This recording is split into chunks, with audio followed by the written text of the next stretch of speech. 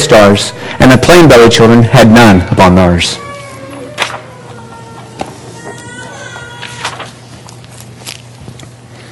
When the star-bellied Sneetches had Frankfurter roasts, or picnics or parties or marshmallow toast, they never invited the plain-bellied Sneetches. They left them out cold in the dark of the beaches. They kept them away. They never let them come near. And that's how they treated them year after year.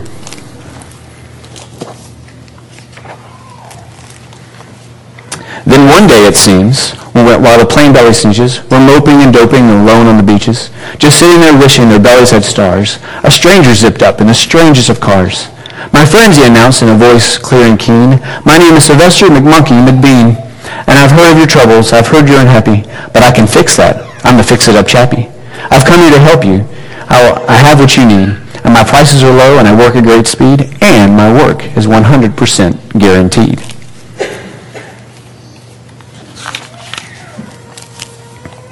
Then quickly, Sylvester McMonkey McBean put together a very peculiar machine, and he said, "You want stars like a star-bellied Sneetch? My friends, you can have them for $3 each. Just pay me your money and hop right aboard." So they clambered inside. Then the big machine roared, and it clonked and it bonked and it jerked and it burked, and it bopped them about. But the thing really worked. When the plain-bellied Sneetches popped out, they had stars. They actually did. They had stars upon theirs. Then they yelled at the ones who had stars at the start, "We're exactly like you. You can't tell us apart. We're all just the same now, you snooty old smarties, and now we can go to your Frankfurter parties." "Good grief," groaned the ones who had stars at the first. "We're still the best Sneetches, and they are the worst. But now, how in the world will we know?" They all frowned. "If which kind is what, or the other way round." Then up came McBean with a very sly wink, and he said, "Things are not quite as bad as you think. So you don't know who's who. That's perfectly true. But come with me, friends. Do you know what I'll do? I'll make you again the best Sneetches on beaches, and all it will cost you is $10 eaches."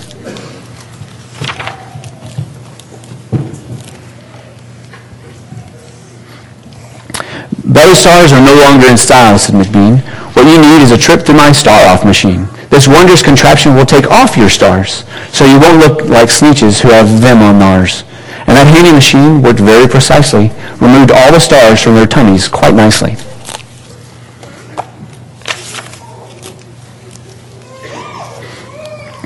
Then, with snoots in the air, they paraded about, and they opened their beaks and they let out a shout, "We know who's who. Now there isn't a doubt. The best kind of Sneetches are the Sneetches without." Then, of course, those with stars all got frightfully mad. To be wearing a star now was frightfully bad. Then, of course, old Sylvester McMonkey McBean invited them into his star-off machine. And then, of course, then on, as you probably guess, things really got into a horrible mess.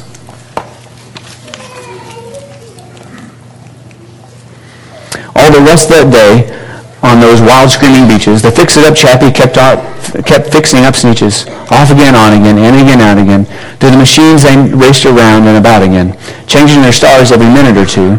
They kept paying money. They kept running through, until neither the plain or the star-bellies knew whether this one was that one, or that one was this one, or which one was what one, or what one was who. Then, when every last cent of their money was spent, the fix-it-up chappie packed up and he went. And he laughed as he drove in his car up the beach. "They will never learn. No, you can't teach a Sneetch."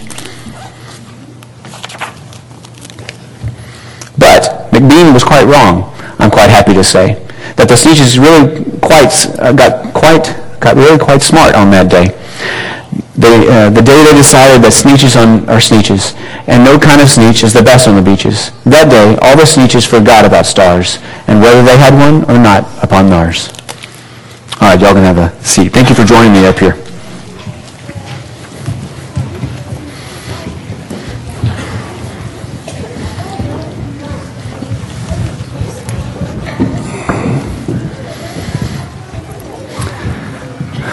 Okay, so you're probably wondering what in the world is going on, right?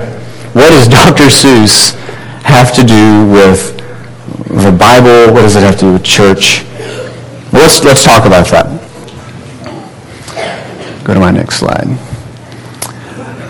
This book was written in 1961, and those of you know that the decades leading up to that were very difficult, with World War and the 60s upon them.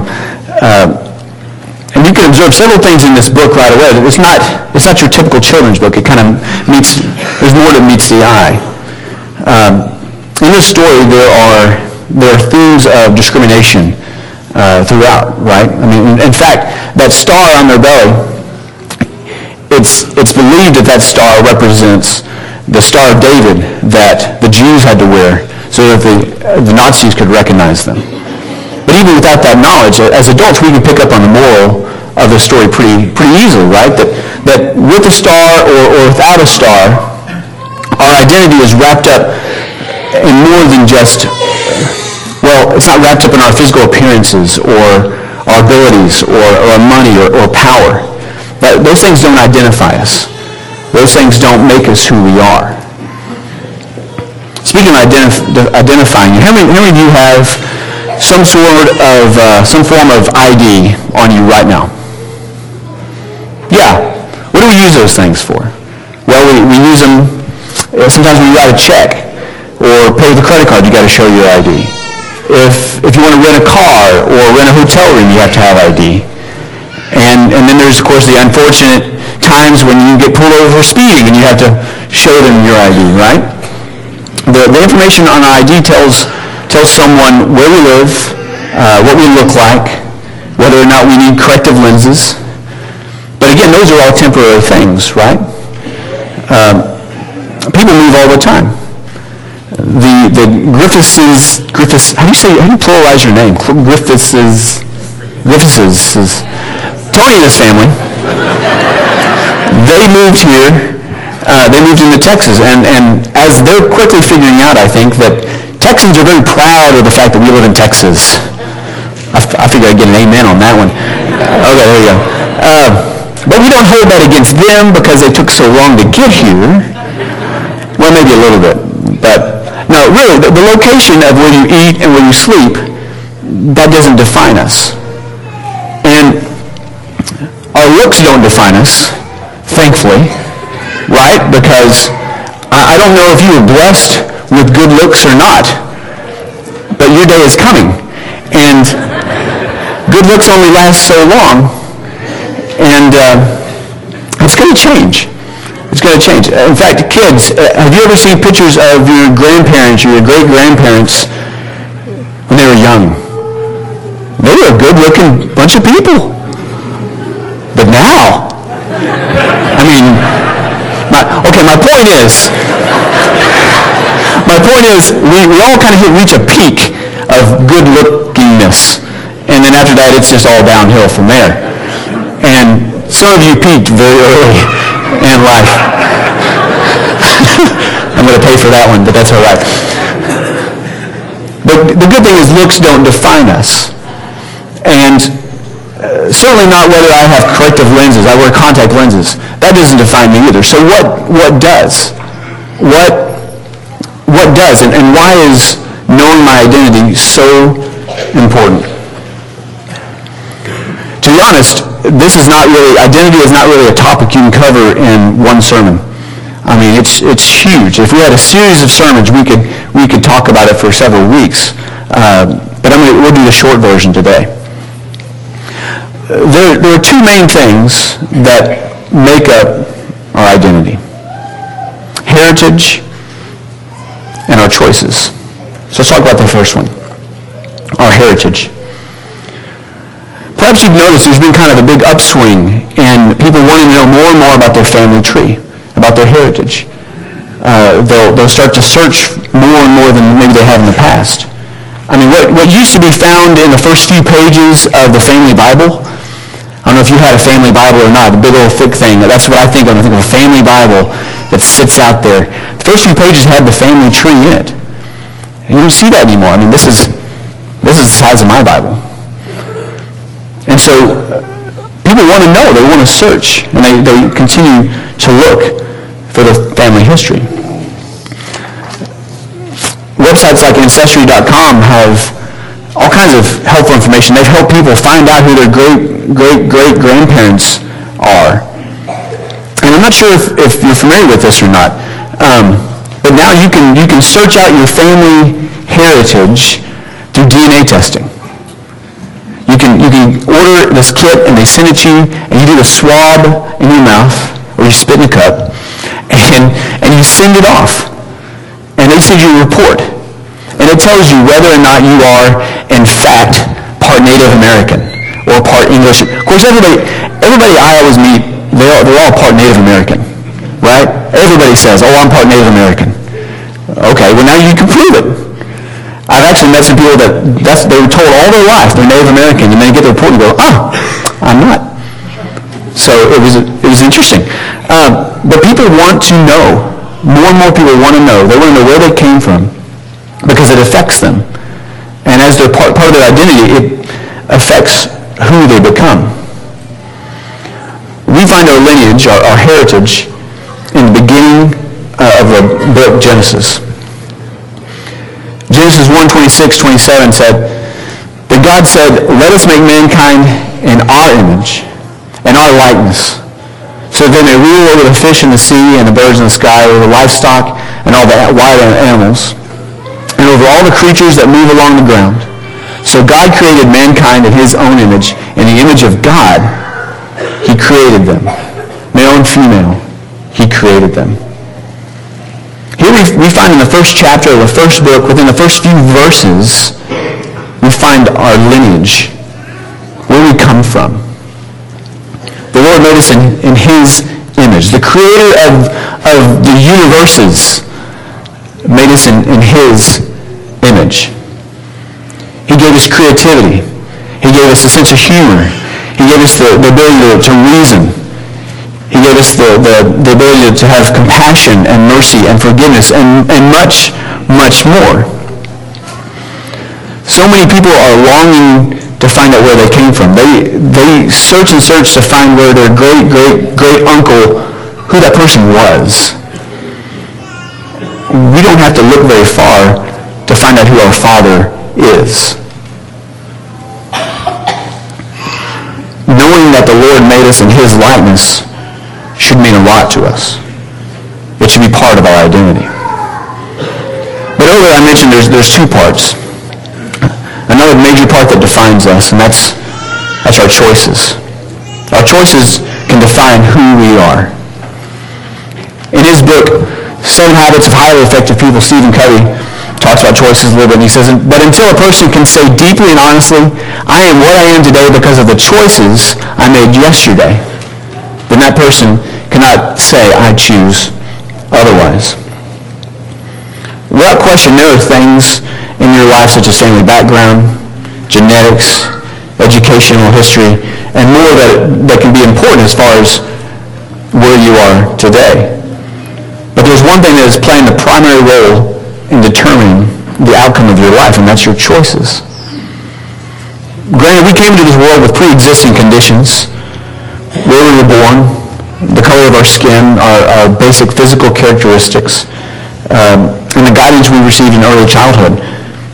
These are all factors that help to form us in some way.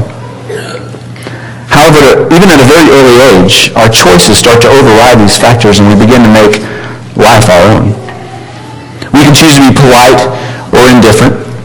We can choose to study or go play with our friends. We can choose to work hard or just get by. We can choose to decide what you want to do with your life or just accept what comes your way. Our choices define who we are. And we get to choose whether or not we want to be a child of God. It's not like here on earth where you didn't get to choose your parents.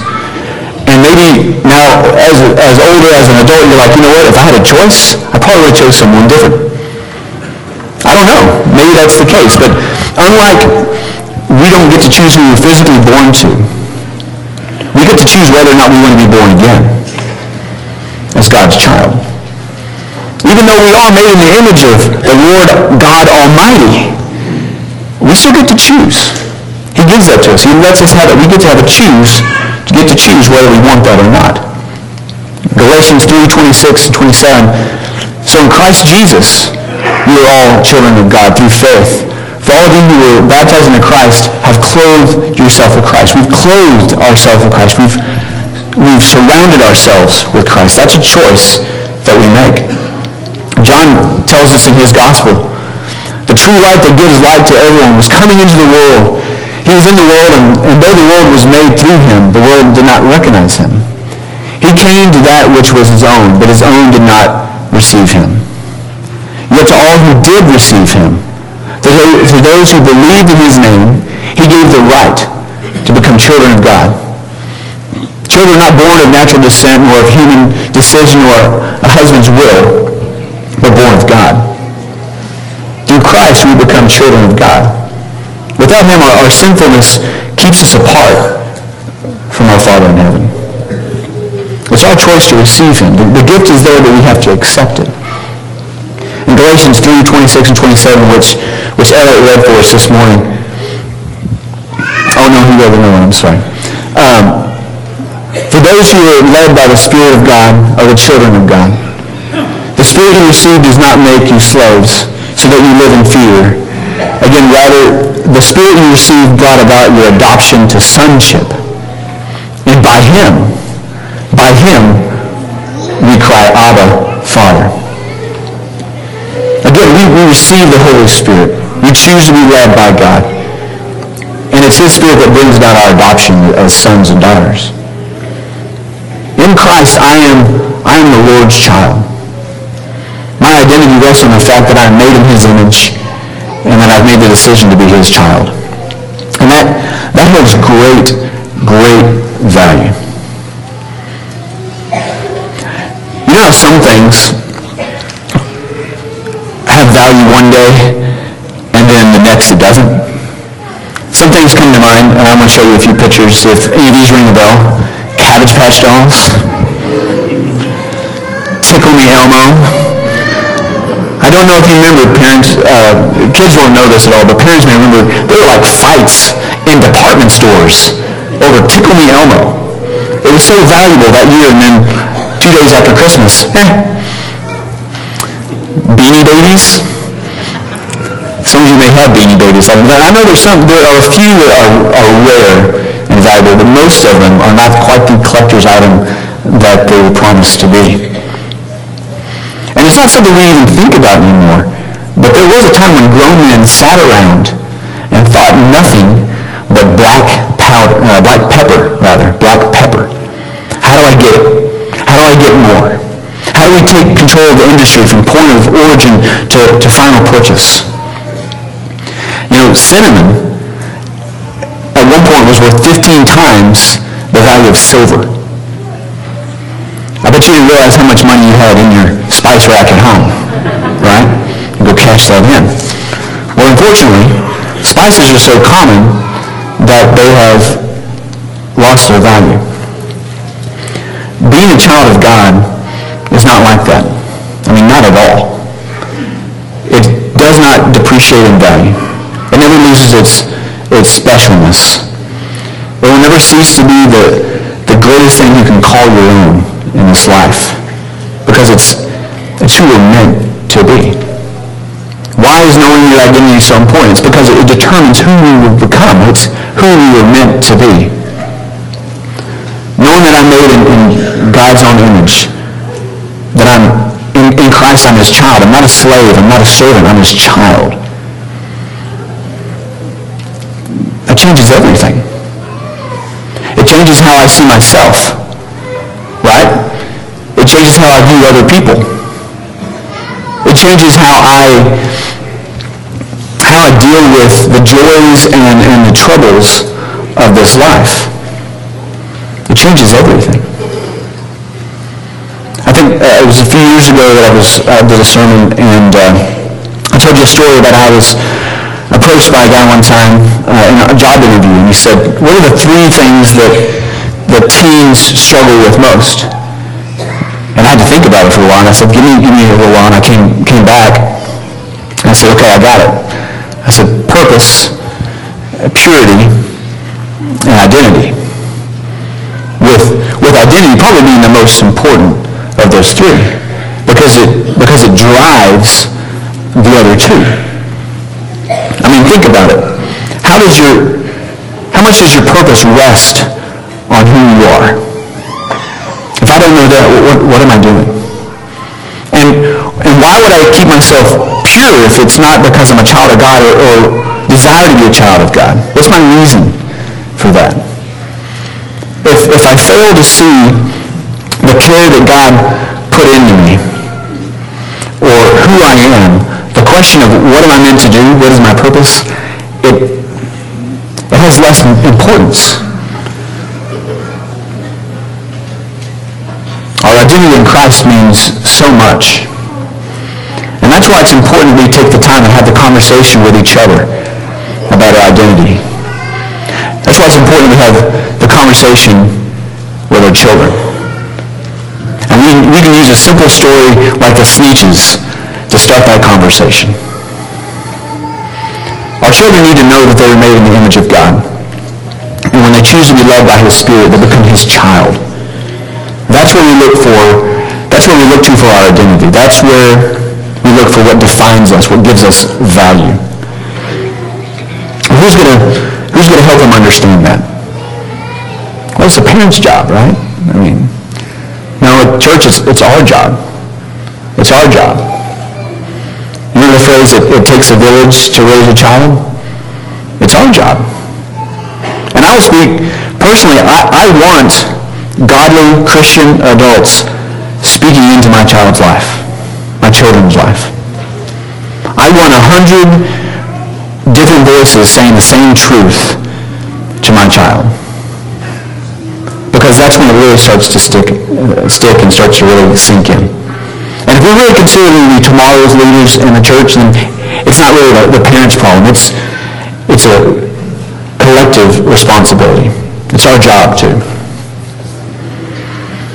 Today we've chosen to focus on families, to encourage them, to celebrate them. And as a church, we want to continue to do whatever we can to assist them in raising their children. And we have a new resource in connection with our Faith at Home program that we're unveiling today called Faith Path. And it encourages and equips parents to discuss a particular topic with their child over the course of that year, or maybe even more, of that child's life. And so I've got just a brief overview video that we're going to watch at this time.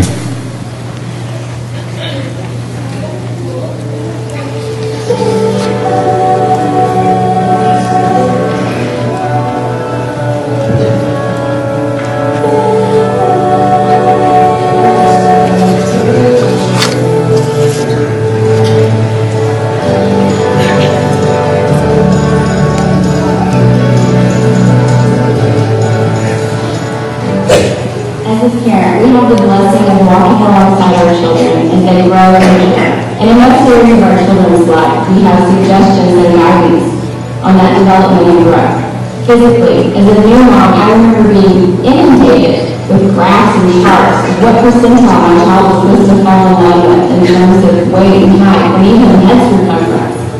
And experts recommend when our children are supposed to begin rolling and walking academically, intellectually, when our child should begin speaking, and how many words they should know at certain ages and stages.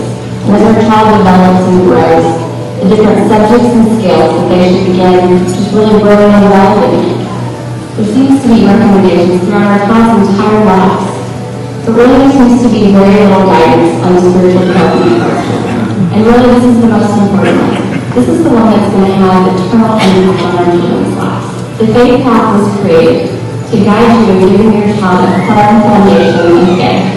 And one of the suggestions again is really going to help you with the how.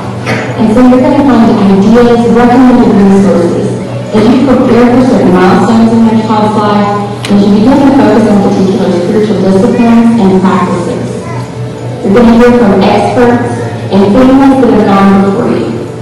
We pray that the Faith Path would equip you, would challenge you, and would encourage you as you guide your child's spiritual journey one step at a time. So what exactly is the Faith Path? The Faith Path is designed to coach parents in the process of nurturing faith in your children one step at a time. We'll do this by recommending a focus on specific practices and specific milestones at certain ages. The church will provide you with a specially designed kit for each step that includes a training video, essential guide, fun startup, and best of resource recommendations that will help you gain greater confidence. We've drawn wisdom from both experts on each topic and from those families who are a little further down the path. We look forward to partnering with you to parenting years, one step at a time.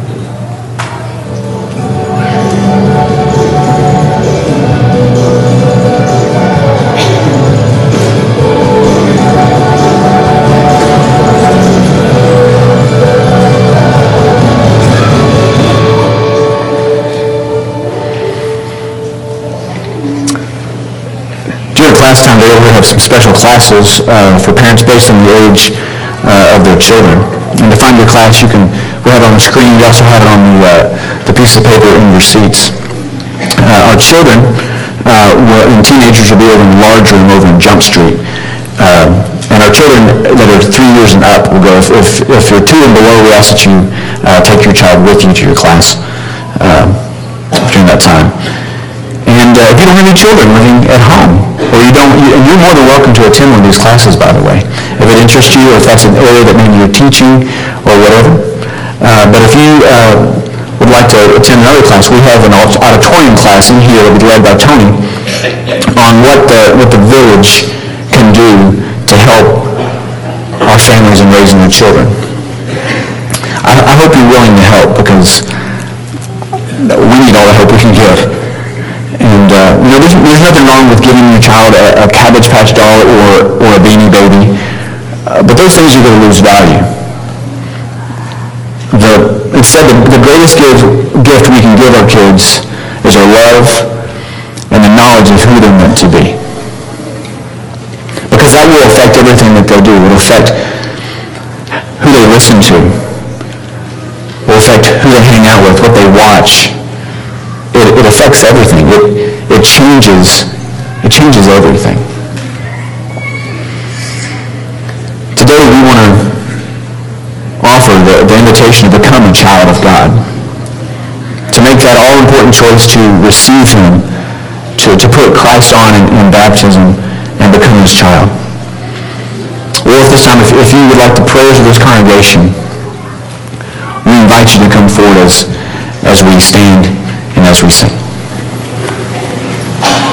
You are beautiful beyond description, too marvelous for words, too wonderful for comprehension, like nothing ever seen